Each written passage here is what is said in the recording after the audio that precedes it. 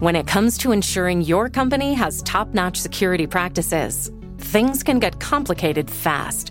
With Vanta, you can automate compliance for SOC 2, ISO 27001, HIPAA, and more. Vanta's market-leading trust management platform can help you unify security program management with a built-in risk register and reporting, and streamline security reviews with AI-powered security questionnaires. Over 7,000 fast-growing companies like Atlassian, Flow Health, and Quora use Vanta to manage risk and prove security in real time. You can watch Vanta's on-demand video at vanta.com/decoder to learn more. That's vanta.com/decoder. Support for this show comes from Wix Studio. Designers and devs, you might be able to do your thing better on Wix Studio, a web platform with everything you need to deliver bespoke sites hyper-efficiently. Design teams get a ton of smart features that can take the grind out of web creation without it costing per pixel control. Dev teams, you get a zero-setup, developer-first environment, combined with an AI code assistant and your preferred IDE for rapid deployment. Search Wix Studio today to explore the full range of features.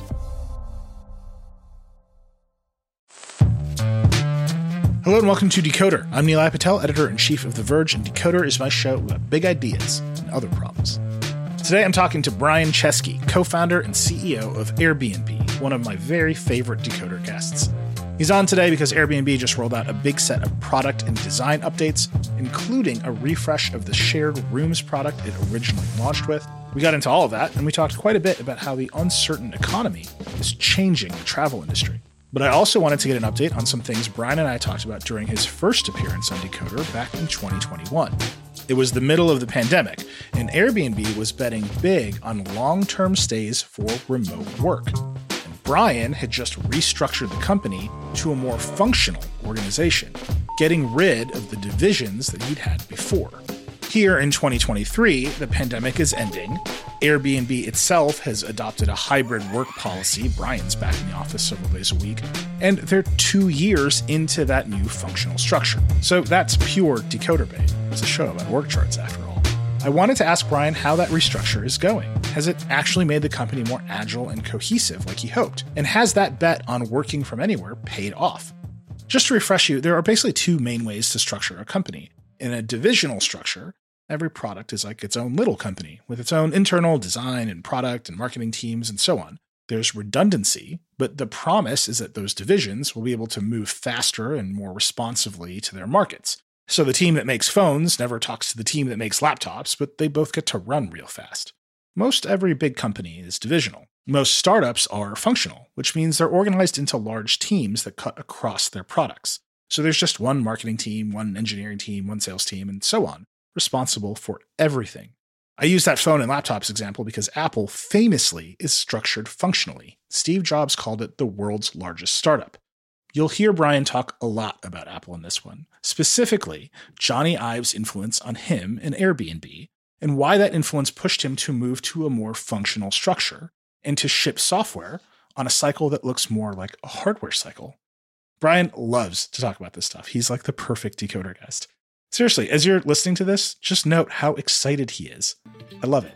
Okay, Brian Chesky, CEO of Airbnb. Here we go.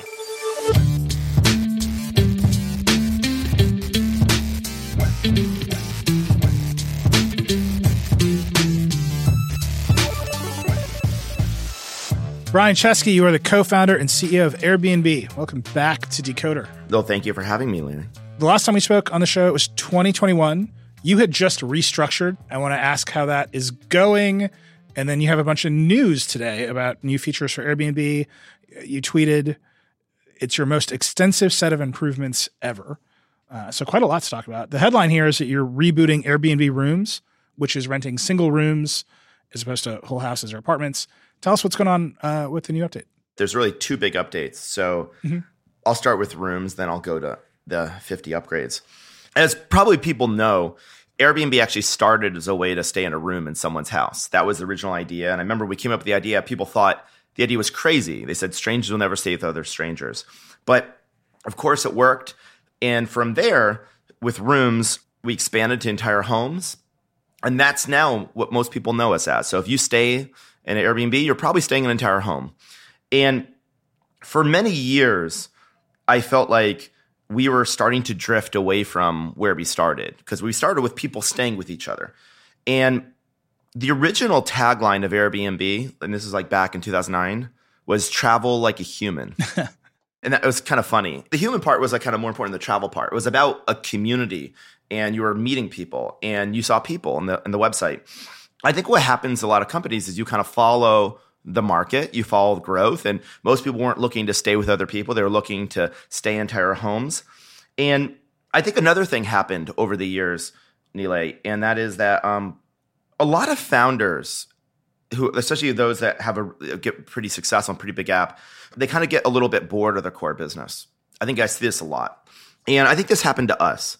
And we started focusing on like a lot of new offerings, not a lot of new exciting things, because you want to expand. Something comes maybe somewhat easy to you, and you think you can now do everything. And over the years, I just kind of felt like we really needed to get back to the roots of the company, back to our original founding ethos of sharing. And I really thought about this a number of years ago, like in 2019. But then, of course, the pandemic occurred. And the last thing somebody wanted to do is stay in a room with somebody else and have to put a mask on. So we really couldn't do it for a while.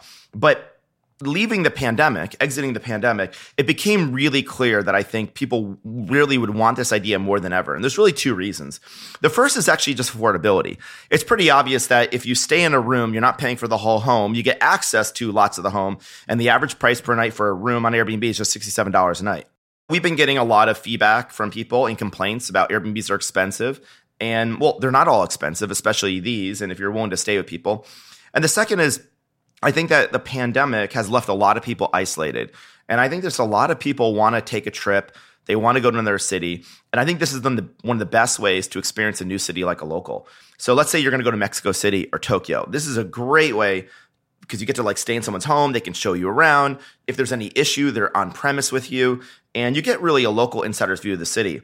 So that's why we wanted to bring it back. But there was a problem. And the problem was, as we asked people, like, why aren't you doing this? A lot of people said, well, I just kind of feel uncomfortable. And we're like, why? Well, I don't want to stay with a person. I don't know who is this person. So we thought, well, what if we could help you virtually get to know the person before you book? I also noticed something over the years. Like when we started Airbnb, the people, the profile, and the listing were like kind of equal importance. And over the years, the profile got smaller, the listing got bigger, then the profile kind of went down the page, and pretty soon you could barely see it. And it became just a site of listings. And the community, I think, started getting a little bit watered down. And I thought, we need to bring this back. So we created this thing called the Host Passport. It's basically just our version of a more updated profile on the internet. It helps you get to know the host before you book. So now we have 1 million listings. I'm, by the way, one of those listings. Last year, I decided to put, I like to dog food the product. I lived on Airbnb. The first half of the year, I was hopping from home to home after I saw you. So second half of last year, I decided to host. I was going to put a second home on Airbnb, but I don't have a second home. I only have one home. And I thought, my God, and I'm not going to be traveling very much. So the only way to host is have them in my house with me. And so I kind of probably went through the experience that many hosts go through. Oh my God, wait, I'm going to have a guest in my house. And then I'm like, okay, well, what kind of like verifications are we doing? And like, you start to really put yourself in the shoes of the customer. And suddenly it's even like it's not just what are people asking for, it's what do you want? And this really helped me realize that actually this original idea could be a lot bigger. It doesn't have to be a niche, but we just have to invest in it. So we launched, and basically what we launched today is Airbnb Rooms. It's an all new take on the original Airbnb. There's 1 million rooms around the world, average price $67 a night. The practical idea is people just need to save money. This is a really cheap way to travel. The bigger idea is I really want Airbnb to become more of a travel community than just a way to book a home. You and I are talking on a day where the Fed's going to raise rates again, and inflation is still out of control, especially in travel and dining and leisure.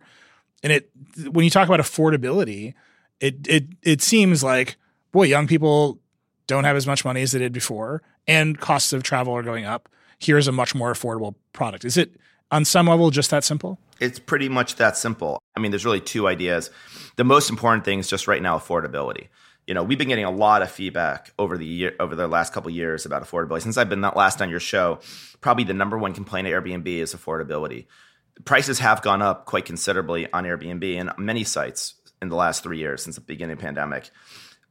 Number two, if you look at it, like cost of transportation is up massively and people aren't making a lot more money. And so you can imagine they have less money to play with. Also, Neely, I think one of the other challenges founders have is it's like when you build a product, you build it usually for yourself. We were in Y Combinator, Paul Graham said, make something that people want, make something for yourself. And the problem is once you get really successful, you stop becoming the customer.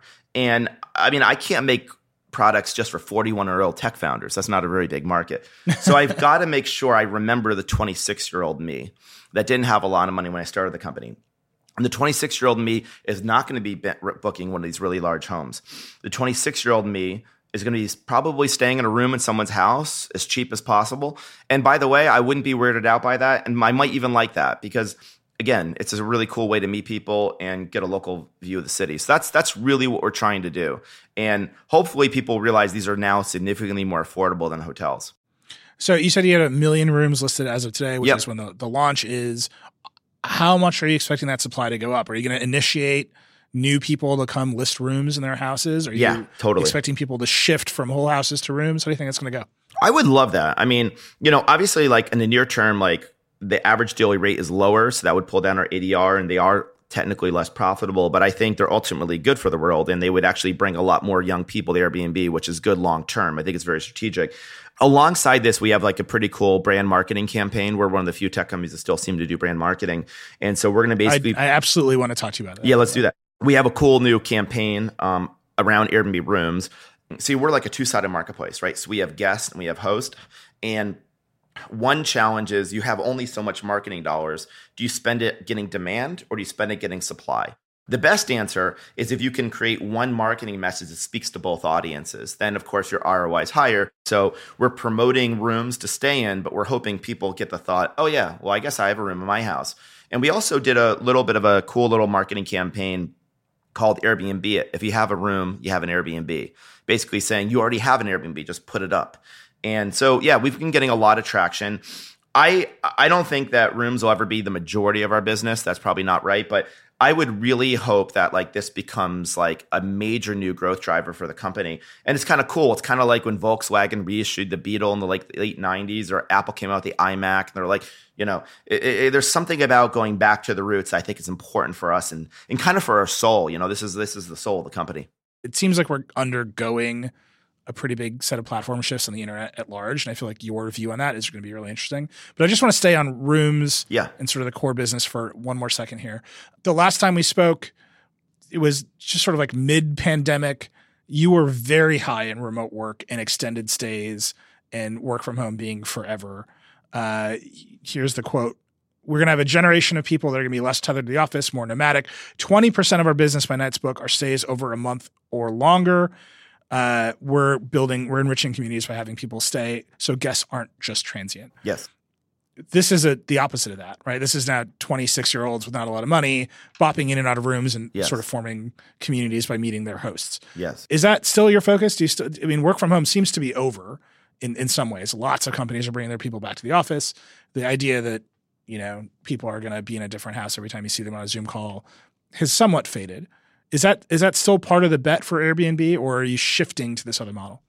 Yeah, let me tell you how I think it's going to play out. And of course, we're just all like in the business of predicting the future. And the problem is it doesn't always age well. But I think that like pure work from home or like pure remote is ending. I generally think the future is flexibility. Here's the calculation every CEO has to make. Are you more productive having people physically in an office together and then constraining who you hire to a 30-mile or 60-mile commuting radius to the office, or by allowing your team to be able to hire people from anywhere? And the truth is, it probably depends on the role. A lot of our software engineers, our accountants, certain types of lawyers, we probably don't need them physically in the office with everyone else. There's certain creative functions or people that are like really on certain teams that we probably do want together physically quite a lot. And then the question is, we need them together 50 weeks a year. And the answer for us is no. Like we actually go in spurts. We do these product releases. So we kind of need people together months at a time, and they can choose to live here, but if they want to go away for a couple of months. If people want to go away for the summer, that's possible.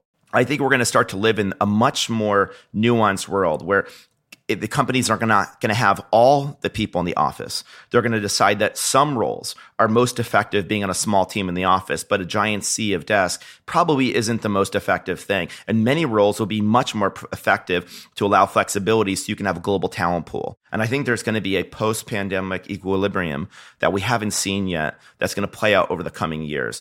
Just to focus on that for 1 second. Yeah. Again, no one knew it was going to happen in 2021. And the predictions that we were all work from home forever were everywhere. It was easy to buy into. You were betting the business on that in some meaningful way, right? You're like, look, people are going to be traveling. They're going to all be remote work. Well, it's still happening.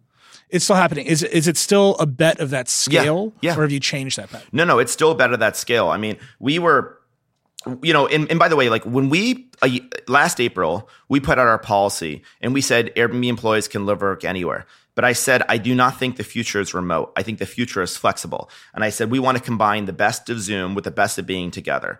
That we don't want to recreate this world of Wall-E where everyone's just staring at screens all day and no one has any interaction in the physical world.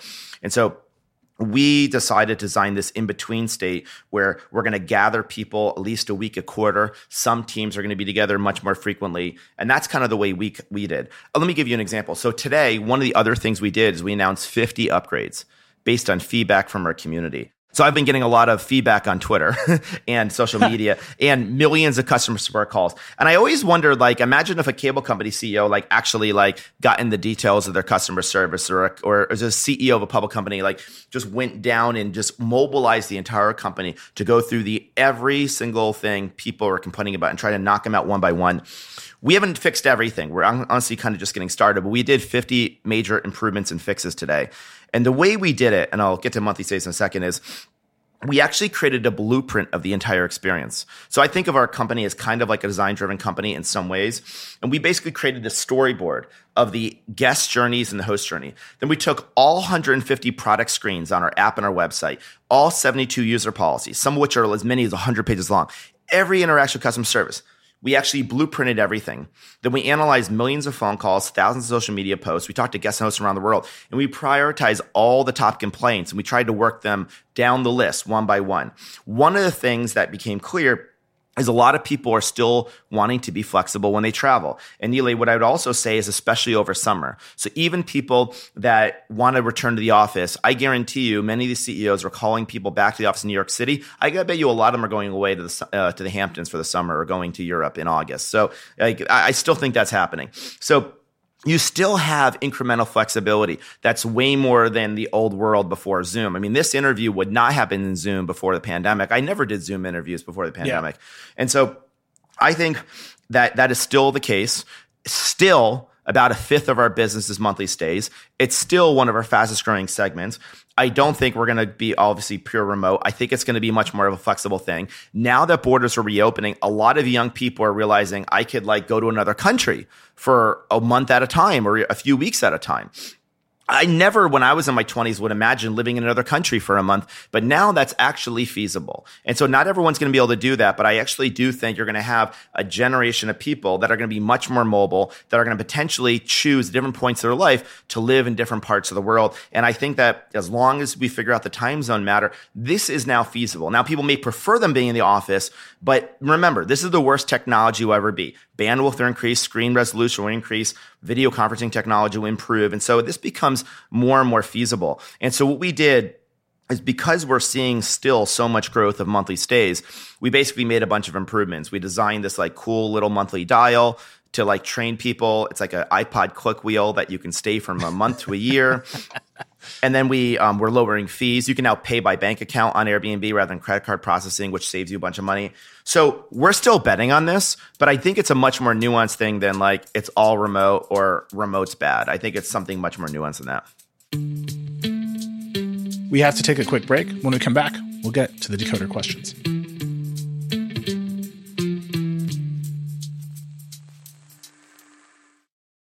Support for the show comes from the Harvard Business Review, the leading destination for smart management thinkers. You're a business leader, which means you have to deal with several different issues week after week. Look, it can be tough being the one calling the shots, but the Harvard Business Review can be a good place to help lighten the load on your shoulders. There's a lot of great stuff you can find at hbr.org, but for just $10 a month, you can get access to unlimited content, including insider newsletters, case studies, and the HBR mobile app. I had a chance to check out hbr.org, and let me tell you, the articles and case studies are very enlightening. Plus, you'll find podcasts, case studies, videos, newsletters, so much more. While much of Harvard Business Review's content is available for free after signing up at their site, subscriptions to unlimited content start at only $10 a month. Go to hbr.org/subscriptions and enter promo code DECODER right now to take advantage of this great offer. Again, go to hbr.org/subscriptions, enter promo code DECODER to learn more about this great opportunity to help manage your career and business. Support for this show comes from Slack. You're a growing business and you can't afford to slow down. If anything, you could probably use a few more hours in the day. That's why the most successful growing businesses are working together in Slack. Slack is where work happens, with all your people, data, and information in one AI-powered place. Start a call instantly in huddles and ditch cumbersome calendar invites. Or build an automation with Workflow Builder to take routine tasks off your plate. No coding required. Grow your business in Slack. Visit slack.com to get started.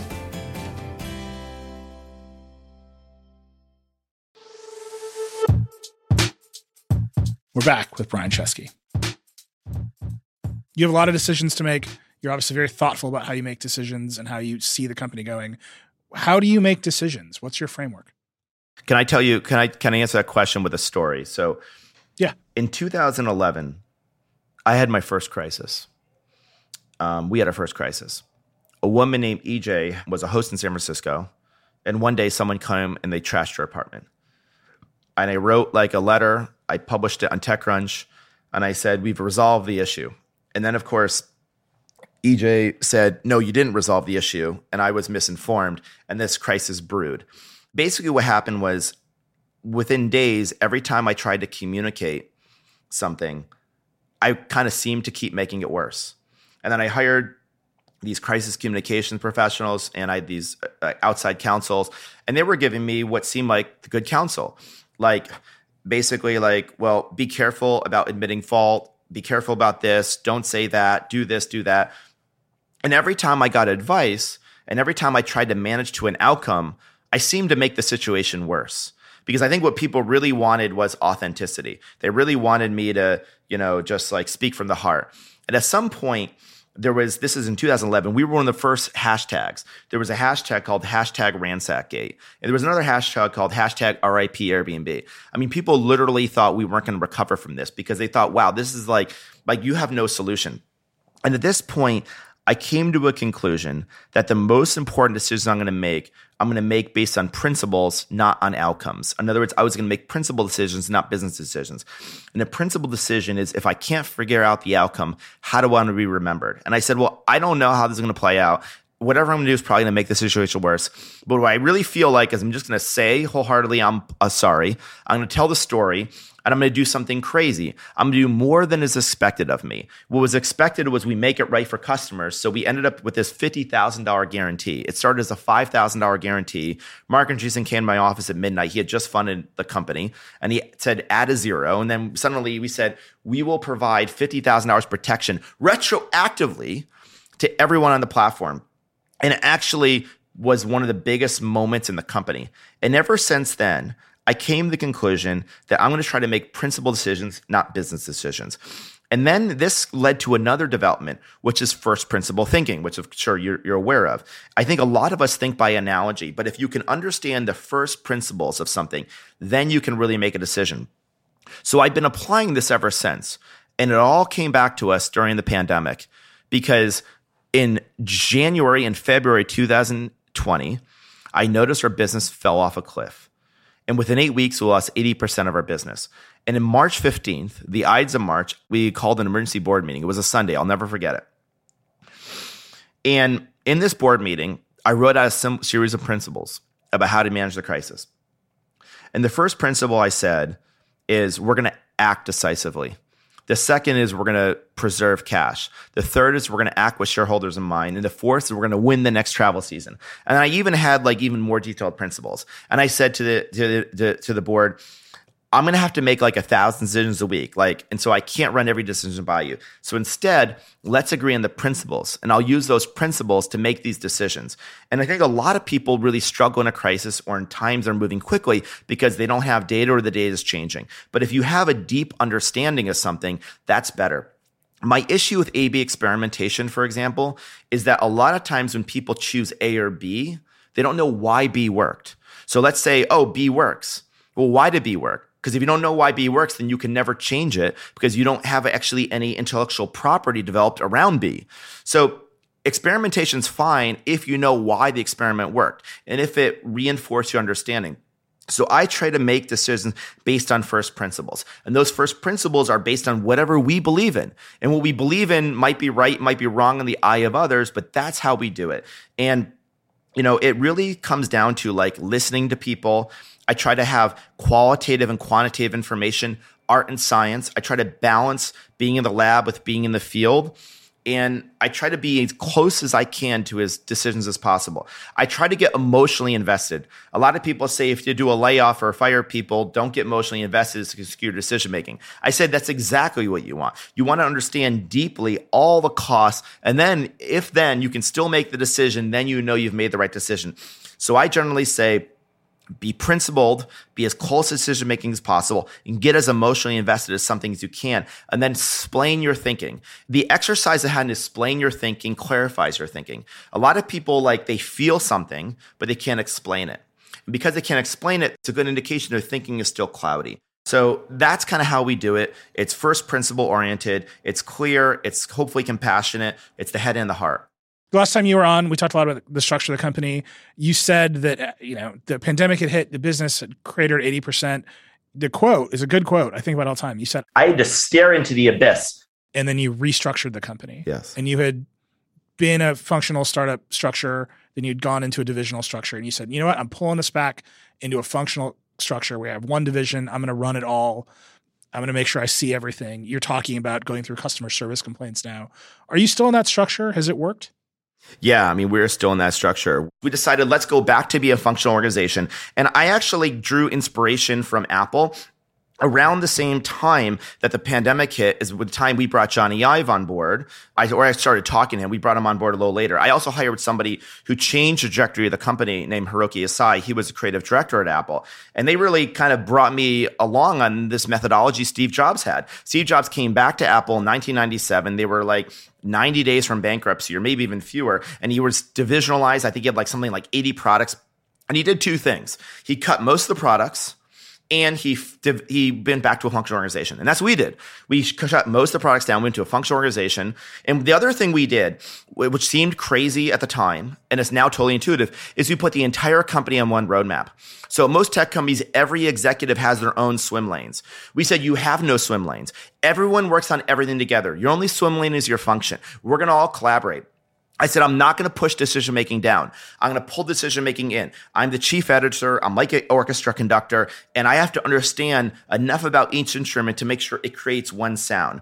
The other thing I said is we're going to connect product and marketing together. Product at a company are like chefs. Marketing are like waiters, and they never allow the waiters in the kitchen. They get yelled at. And I thought, well, what if you actually have them collaborate on product? What if marketing challenges engineering and engineering inspires marketing? They could actually be connected. And I think you can tell the health of the organization by how connected engineering and marketing are. And so we did this.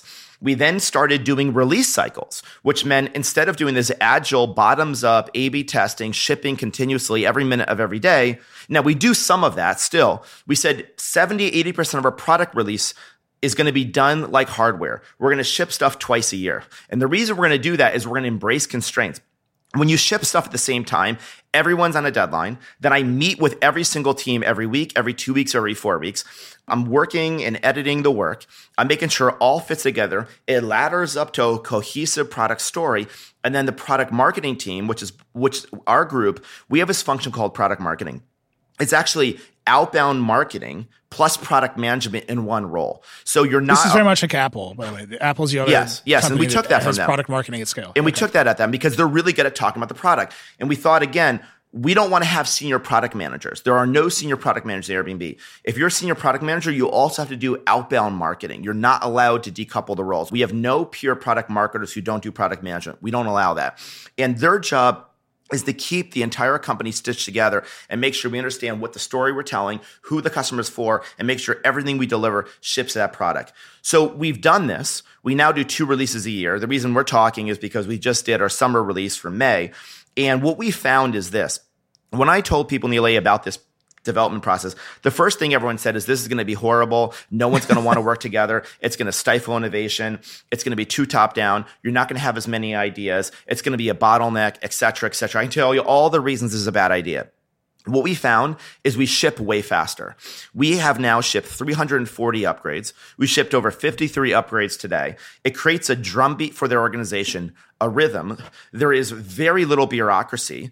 Now, we do say no to more things. There are some downsides, like you can't do as many divergent things because everything is cohesive and integrated. But anything on the roadmap ships. Almost never do we greenlight something and it doesn't happen. So the answer to your question, we've been able to ship significantly faster. And the paradox is that people are actually happier. As I created more constraints, as the culture got a little more top down, as it was more integrated, everyone, if I asked them if they could have voted, 99% of people would have voted against this idea because it doesn't intuitively sound like something that sounds fun to work in. Now, maybe there's a bias of the people who like it decided to stay and the people who don't like it decided to leave. There might be that too. I want to acknowledge that. But ultimately, I do think the company is much more productive and it actually bears out financially. When we were doing this bottoms-up free-for-all approach, it's kind of my pejorative for it, we were basically losing $250 million in EBITDA a year. We were not profitable. Growth was slowing. Cost is rising. Last year, we did $3.5 billion in free cash flow. And I believe, Neil, this might be now true. For every dollar we earn, I think we earn more free cash flow than Apple, Google, or Microsoft. More than 40% of revenue becomes free cash flow. Now, we're not nearly the size of them. That's not the point. But the point is it's extremely efficient. It helps to be a marketplace that's capital light, but it also helps to have one marketing department. It helps to not have a lot of waste. It helps to have one rhythm of the organization. So 2 things. One, you seem to have more conviction on this than ever. I went back and listened to our previous conversation. It's not that you ever have a lack of conviction. You're always very confident. But you were at the beginning of this process and you would allow in that conversation that you were going to tweak as you go. Now it seems like you have religion. Like this is how you are going to run this company. Yes, that is 100% the case. And then 2, one of the things that strikes me at this is you're saying, okay, we're not going to have bottoms up ideas. You're referring to that as pejorative. But as you are more remote, one thing that I have found is that ideas, the fragility of ideas is like more at risk than ever, right? It's like harder to have a new idea when you're not around each other all the time. And you're saying you're going to be hybrid and everything's going to flow up to you. And that does seem at odds with what you're saying about how fast you're able to innovate, right? Yeah. How are you managing that tension? First of all, the organization decision-making and product generation is not bottom up, but this is a very important thing. The ideas don't all come from leadership. We do believe the best ideas come from anywhere, and ideas do flow up the organization, but ideas travel up the organization, but decision-making comes top down, not bottoms up. And I think that is a very important nuance. But we're very, very integrated. Basically, the way I think about the company is there's like 30 or 40 people, and the goal is to create one shared brain, one shared consciousness, where 30 or 40 of us can be totally connected. If the top 30 or 40 people can be totally connected to one shared consciousness, then what happens is each concentric circle of seniority develops their own collaborative shared consciousness all the way down the organization. And this is really, really important. Now, with regards to remote work, again, just to clarify something, we're not pure remote. Like we have really nice offices, and many people come to the office every day. We just don't mandate people come to the office every day, thousands of people. Again, also another thing, we are designing this really cool creative studio in our office in San Francisco at 888 Brandon Street. I have, many of my most important people come to that office multiple days a week, sometimes every single day a week. And so there is a core team. I go to the office not every day of every week. Probably every other week, I go in multiple days a week. Many of my team members are there. So again, it really depends by team, but like a lot of the product people, a lot of the creative generation, a lot of the core leadership of engineering, we are physically together, but we do not mandate downstream. The other thing is we travel together. Like I'm here in New York and a couple dozen people came with me. We talk about the office as the laboratory and we talk about going into the field. So we try to travel together and a lot of teams travel together and we have these group experiences together, which I find very immersive. Yeah. We also do this thing called a roadmap review. Twice a year, we gather all the top leaders in the company, or many of the top people in the company, and that are working on the roadmap, like 75, 80 people. And we spend days together just going through every single thing. So, but the answer, maybe the final answer to your question is this. The more organized you are, the more flexible you can be with employees. So I always wondered, like, why do you need people in the office to know if they're working? If you have everyone on a roadmap and you track everything every single week, then you don't need people to be in an office to know they're getting work done. The value of being in the office might be human connection. The value of the office might be that if we live our lives in front of a screen, we're going to be very lonely. The value might be that it's hard to trust people when you never have face-to-face interaction. And the other problem with Zoom is you can't have hallway conversations. You can't have one-on-one conversations. It's all a little bit too organized and ad hoc. So what I do, just to give you a little bit more color, and I run the company, we have a really robust program management function at Airbnb. Most companies don't. In fact, I think I saw a tweet from Paul Graham the other day where somebody said, describe what a product manager does. And he says, they're the people who track everything that people are supposed to do. And I replied, no, that's program management. That's not product management. But I realized that a lot of people conflate product management, program management. Again, this is maybe something that's inspired by Apple. We have a very robust program management function that organizes everything. That's not the role of product management. The role of product management is to work with program management, but their job is to make sure we know what we're shipping, why we're shipping it, and that we actually deliver it. Program management is the people that keep the schedule, not product management. And because we have a robust program management, what ends up happening is I get a report every Sunday. Most people get metrics reports. I get program management reports. Every single project that I'm tracking in the company, a couple dozen projects, have a color code of green, yellow, red, orange, or lime green. It tells me a color code of like who's on track, who's off track. Then I review the schedule. I have a schedule where I'll either review the work with the teams, with the key leadership every week, every 2 weeks, every month, every quarter.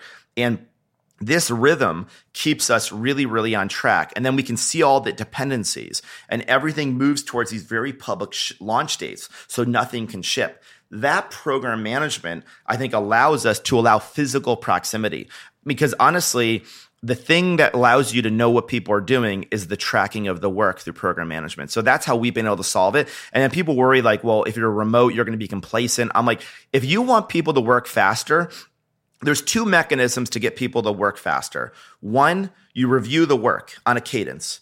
Two, you have public deadlines. If you give a crazy deadline and then you review the work leading up to the deadline, that allows you to modulate the amount of intensity that people have. That's the best intensity, rather than saying stay in the office at 10 p.m. That doesn't really do much for my mind. The thing that I find to be the most challenging is the conditions to take a small, weird idea from just a thought to a product or a thing that is happening. Oh, that's a good point. You just need people around to buffer it, to like support it. Totally. And I find that personally very difficult to do when I'm remote and incredibly easy to do when I'm in person. I agree with that. And that to me seems like the reason that people are returning to offices more than anything. Yeah. It's the reason, for example, our team likes being around each other is we can spiral each other into something bigger very quickly. I totally agree. And I don't think most people will find they need 100% of their workforce together 50 weeks a year to do that. I think that in the big, if you're a small team, maybe there's no difference. If you're like us, you're thousands of people, you're going to probably find that you need key people together at key moments. And so when we get into what I call production, I actually think we're much more productive remote. I think being in the office when your head's down in production, we're actually less productive. So right now, for example, Neil, we have a release coming next May, obviously. Today, we launched this release. We're working on stuff for next May. For the lead up to this today, we were more effective being remote or heads down. We're in production. But for next May, all that idea generation, it's much more constructive for us to be physically together.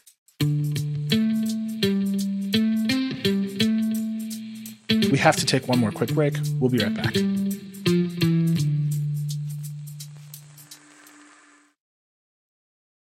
This episode is brought to you by Reese's Peanut Butter Cups. In breaking news, leading scientists worldwide are conducting experiments to determine if Reese's Peanut Butter Cups are the perfect combination of peanut butter and chocolate. However, it appears the study was inconclusive, as the scientists couldn't help but eat all the Reese's. Because when you want something sweet, you can't do better than Reese's. Find Reese's now at a store near you. Hey, it's Ryan Reynolds, and I'm here with Keith, co-star of my upcoming film, If, only in theaters May 17th. Do you want to tell people the big news? All right, I'll do it. Sign up now and you'll get unlimited for $15 a month and 6 months of Paramount Plus Essential Plan on us. MintMobile.com/switch. Upfront payment of $45 equivalent to $15 per month. Unlimited over 40 gigabytes per month. Face lower speeds. Videos at 480p. Active Mint customers by 531.24 get 6 months of Paramount Plus Essential Plan. Auto renews after 6 months. Offer ends May 31st, 2024. Separate Paramount Plus registration required. Terms and conditions apply if rated PG. We're back with Brian Chesky. I want to ask you just about the broader picture in tech. I think you're a pretty expansive thinker about these things. We are in a season of major change. The big tech companies are all doing layoffs. Interest rates are high. The startup ecosystem is Silicon Valley Bank shaky. People are cutting products that haven't hit scale, even if they seem promising. Where are you landing in all of this right now? What do you see the broader tech ecosystem looking like? Yeah, I think this moment feels to me a little like when I came to Silicon Valley in 2007, 2008. In 2008, we were entering a recession. So a lot of tech companies were contracting. In 2008, we also had this like supernova of a few tech trends converging. The internet was going international in 2008. So you could just ride the internet, and a lot of countries were coming online. The iPhone had just launched. The App Store had come out, I think, in 2008. And so suddenly like mobile computing became a major platform shift. And then cloud computing meant that like the cost to start a company went down, and you could suddenly like you didn't need to build your own servers. I think AI is, to make an understatement, certainly as profound as that shift.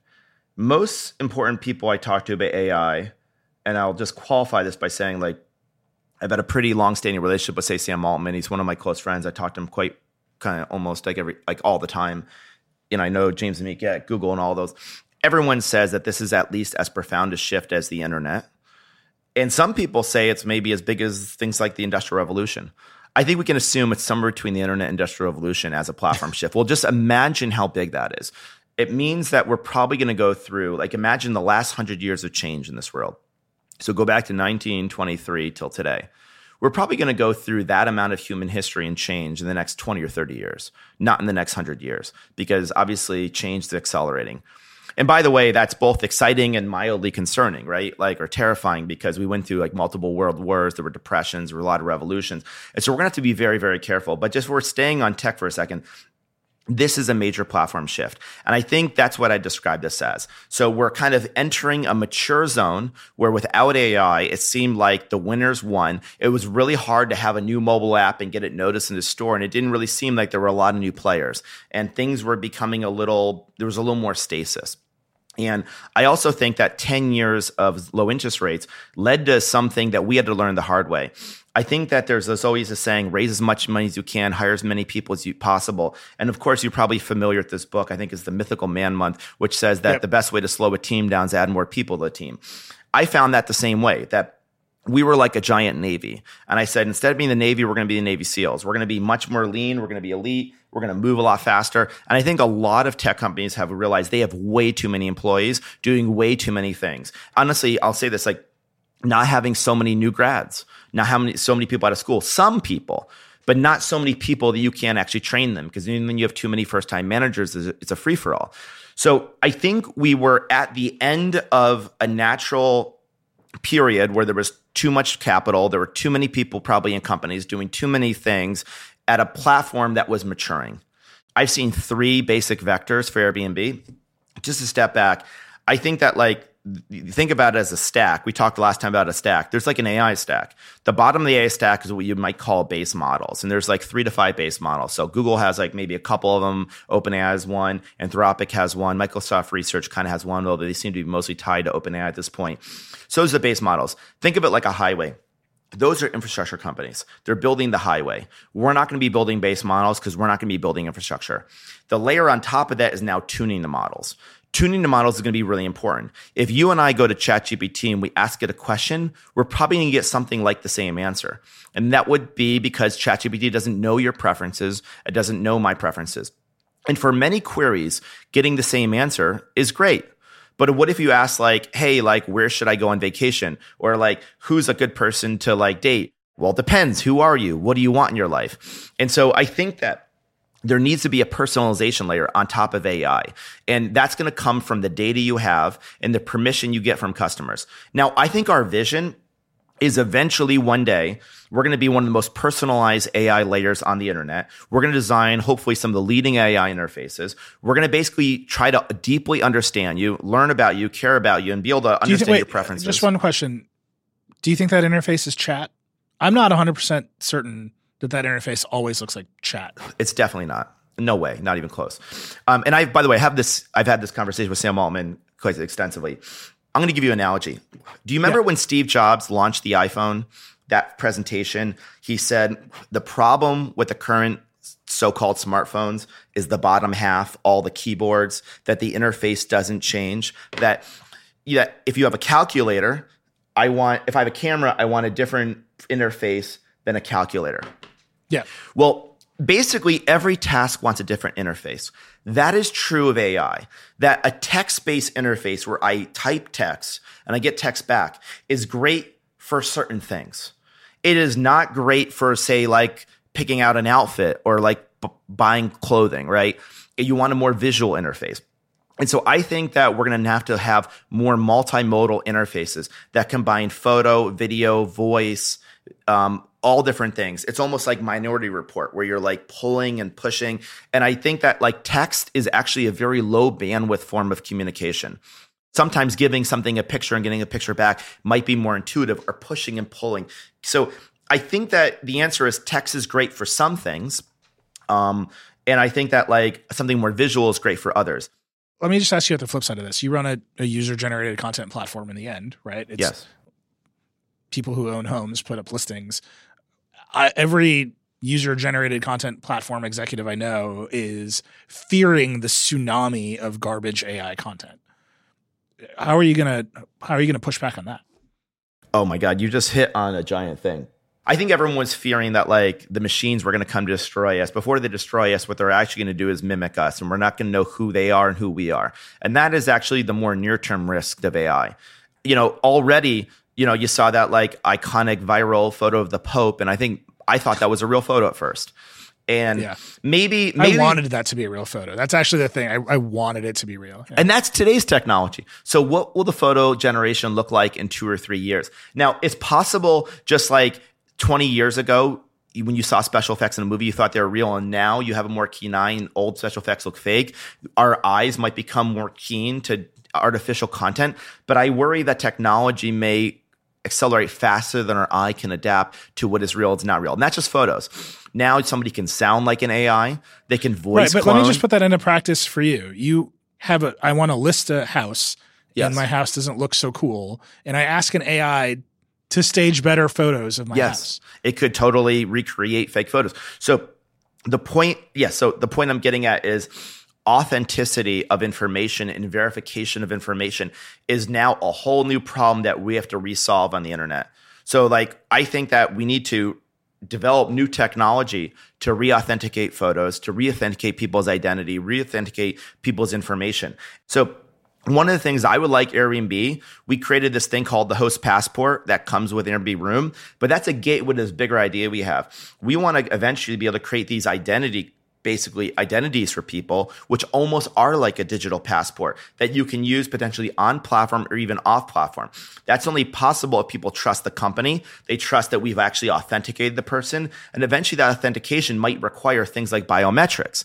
because you're going to need some offline input to be able to authenticate. And this is some of the stuff we're looking at.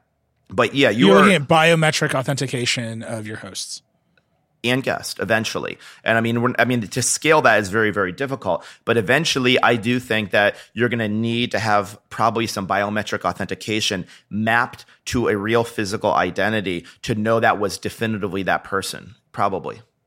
Okay, so one of my very favorite philosophical questions asked here at The Verge is, what is a photo? And like, our phones are processing more photos than ever. And like Samsung phones will just concoct a photo of the moon. You have a very particular problem when it comes to what is a photo. I take a photo of my living room. A standard real estate photo is HDR'd to hell and back now. Often has no bearing on reality, but that's what people expect. Then I ask Midjourney to concoct a picture of a mid-century modern living room, and I put that on Airbnb. That seems like it would just be against the rules. Where's the line? There has to be a boundary where you're saying this is acceptable and this isn't. It's a really great question. Well, the one good thing about our platform is that like after people book an Airbnb, they're asked to leave a review. And one of the really peculiar phenomena of Airbnb is most people do. 70% of people after they leave a reservation leave a review. And on Amazon or like the App Store, it's like much, much lower. It's probably, I'm going to guess, the single digits. So we generally ask about accuracy. How accurate was the description of this listing? How accurate were the photos? And so I don't know possibly, Neely, where to say where that line is. Like clearly like increasing the saturation of photo, like changing the exposure to put in its best light seems kind of reasonable.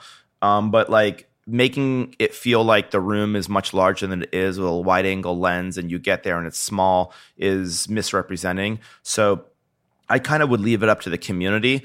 There's going to be really subjective things where even if we could know where the line is, how would we ever enforce it if we don't go and physically inspect the property? And so therefore, what we need to do is put it back on the community. And I think in this context, we're probably going to use the subjective measures of accuracy. People are going to rank the accuracy of the representation, and then low accuracy listings are going to get downranked and probably cross over. But you're probably asking a question we haven't reckoned with yet. Where exactly is that line between like mildly embellishing to make something look great and actually misrepresentation? I don't know the answer to that. Something else I wanted to ask you about is search. It seems like search is one of the things that will change first and fastest. Oh, yeah. I think about this quite a lot. Search is the architecture of the internet in basically every way you can think of. Most pages are designed to be indexed by search engines. Most people start at search in big ways. You actually bet against search a while ago. You've been saying, look, search isn't where our business is for a long time. But as search breaks apart even more and Google just starts answering the questions with AI, or people use Bing instead of Google, which seems far-fetched, but Microsoft is very hopeful about that happens. Do you see that changing the architecture of the internet? Do you see that changing your business? I think search is a tool. Like you need a hammer for some problems, you need a screwdriver for other problems, you need a spatula for you need like different tools for different problems, right? I think we've been overly reliant on search for too many problems on the internet. The problem with search is it's basically a fill-in-the-blank question, right? So you have to know what you're looking for to search for. You have to type something in. And I think for many problems, that's good. But with travel, for example, that's not a good solution because, for example, Airbnb is in 100,000 cities. How do you know what to search for if you never even heard about it in the first place? And so now you have to use language like, well, I'm looking for something with da-da-da-da-da. Maybe you weren't even looking for it. Maybe you actually want to be inspired. You actually want to have more of a browse-based functionality. So I do think search is useful if you know what you're looking for. I hope the architecture of the internet does break apart from an interface standpoint and that different interfaces are created for different use cases. So, I think that like if I want to get medical advice, like that might be a different kind of interface and maybe they can see me and I can show them something. And if I this is kind of an old idea, right? This is what you might call vertical search. Yeah. And it feels like we're in a moment for the internet where everything old is new again. That's probably true. I am running around saying like homepages are important to media, and you're on the show saying, okay, we should go back to like verticals for different categories instead of funneling everything through a few major platforms. Here's one of the great things. What AI does, like think about it, 130 years ago, only probably a few people like could use a camera, right? It was a highly technical thing. It was expensive. And so most people take photos. Now, anyone in the world can basically use a camera. They're ubiquitous. They're on their phone and everyone can point. I kind of think software development is going to be like that. That pretty soon everyone will be able to develop software because software is just a language you have to learn. Now, there's always going to be development below the stack at the deeply technical level, but a lot of that front-end development is going to be replaced by natural language. As this happens, so many more people can develop software. And as so many more people can develop software, I think you're going to see software in everything. We're going to have to create interface standards because we don't want to ping pong back and forth and just be like, just totally confused. I don't even think search is the right use case for every task. Sometimes it's voice, sometimes it's conversation. I also think ultimately it would be great if interfaces understood you better. This is a problem with Airbnb. Every time you come back to Airbnb, we show you a whole bunch of categories. And if you're a budget traveler, we show you luxe. And if you're wealthy, we might show you an Airbnb room. We should know more about you. The way companies have tried to solve personalization is through data regression of clicks, right? So like if I clicked on something in the past, then I'm going to show you that in the future. But that's actually not a great way to understand somebody. Like maybe like I went on Amazon, I bought a bunch of alcohol, but I'm actually now a recovering alcoholic and I don't want to do that. I'm trying not to drink. And you don't know that, and the mini bar like has alcohol there and because I order all the time, but I actually feel bad about it and I actually don't want to drink. And so I think companies developing a better understanding of you, having a sense of your personalized preferences, having that then interface is going to be really important. And I actually think it allows many more people to participate in the economy because in the past, the only people that could build software were engineers. One of the big opportunities for a company like Airbnb in a world where you can develop new kinds of software and you can personalize better is advertising. We're seeing the big platform companies, they're doing okay in their ad businesses, but the dollars are starting to move here and there. You have talked about building an advertising business for Airbnb, sponsored listings, that sort of thing. I think you've said it's an enormous opportunity. Where are you on the roadmap there? Do you see this as an opportunity because of the shift from platforms, or is this a sort of a standalone next obvious business?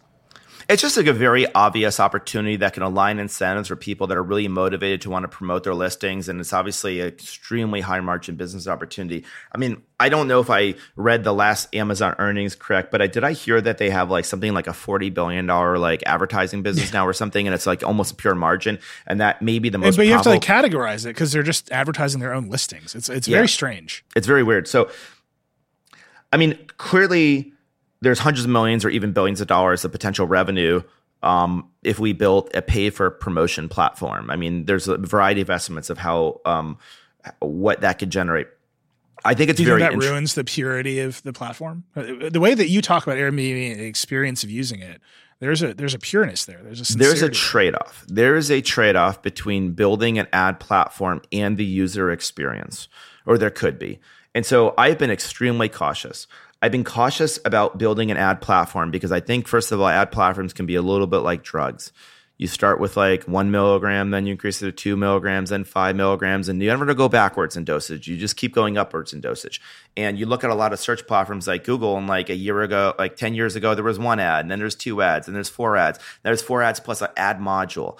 And you don't even really see organic results anymore. So I've been thinking a lot about like, how do we build something that could be beneficial to the business, that could align incentives, but is actually good for the user experience and doesn't become a drug where you just continue to increase the dosage every year if you have more and more pressure from shareholders.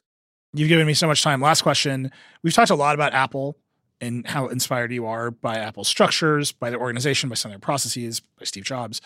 You do have this long-standing deal now with Johnny Ive and his agency Love From. Have they shipped anything with you? What does that relationship look like? What does it accomplish for you? In 2014, we were designing our new logo, this like what people know as our logo. And I knew Johnny Ive and I sent it to him and he said, oh, well, I'm not going to do a fake British accent, but he basically talked to me about like the continuous curvature that like you shouldn't have flat lines. So he and the team spent some time and he redesigned the spleens of the curve. And so the actual logo that you see on Airbnb, the final mark was designed by Johnny Ive. I kept in touch with him. And then when I read he left Apple, I said, like, we got to work together.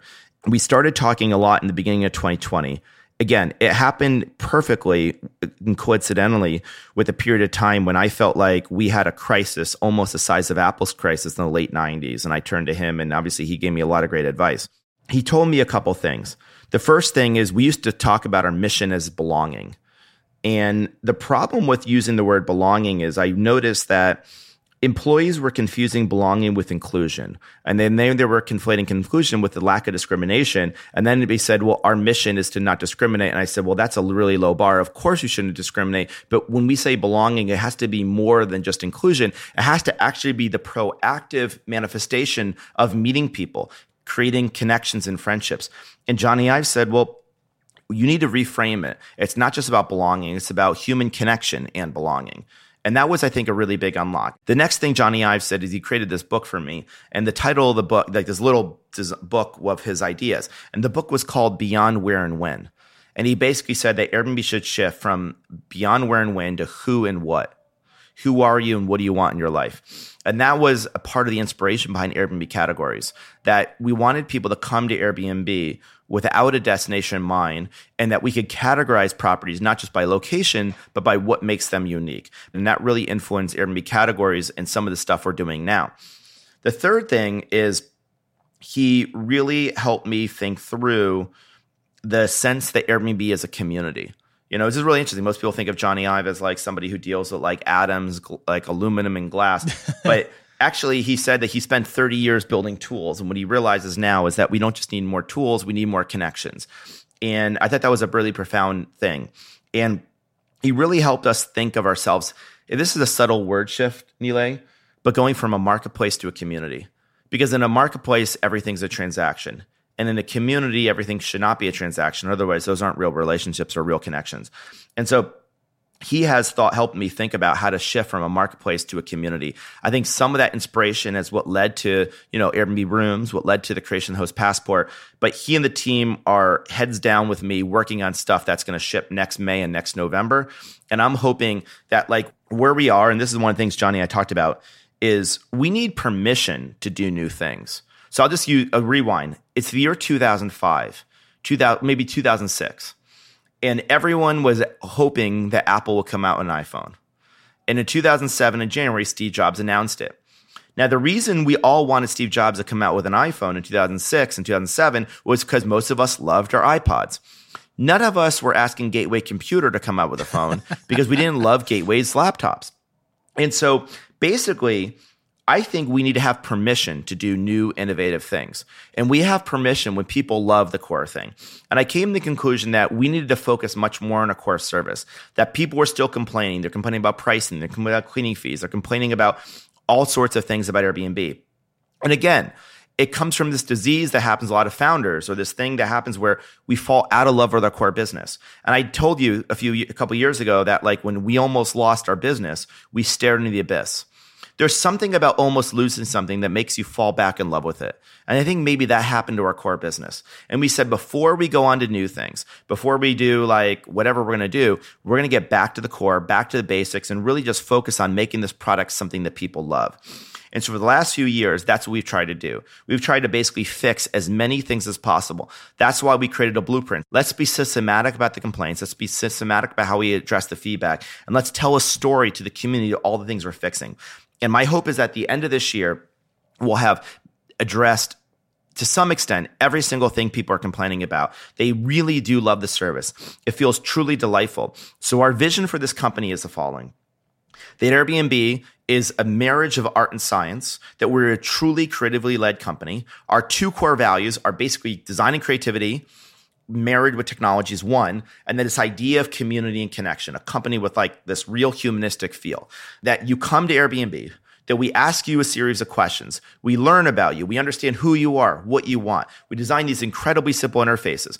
And then our job as a host is we develop these really robust AI matching algorithms, and then we can match you to whatever you want. And so if we can build this incredibly robust identity system, if we can have the most robust profiles, almost like a physical social network where we can connect people together in this community, we can use AI to augment customer service, to deeply understand and resolve your issues within seconds, not just minutes or hours. And we can then build these incredibly simple interfaces where we match you to whatever you want in your life. That's basically the idea of where we're trying to go. And Johnny Ive and his team, they're working on things just in that area. All right, Brian, that was the most incredible bring it back to the beginning wrap-up answer I think I've ever heard on Decoder. Congratulations. You did it. You got all the way back to the top. You've given us so much time. Thank you so much for being on the show, man. Thank you very much.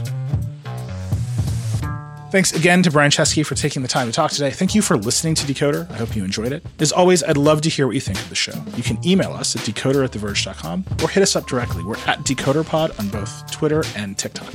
If you like the show, please share it with your friends and subscribe wherever you get your podcasts. If you really like the show, hit us with that 5-star review. Decoder is a production of The Verge and part of the Vox Media Podcast Network. Today's episode was produced by Jackie McDermott with research by Liz Leon. The Decoder music is by Breakmaster Cylinder. Our editorial director is Brooke Winters, and our executive producer is Nori Donovan. We'll see you next time.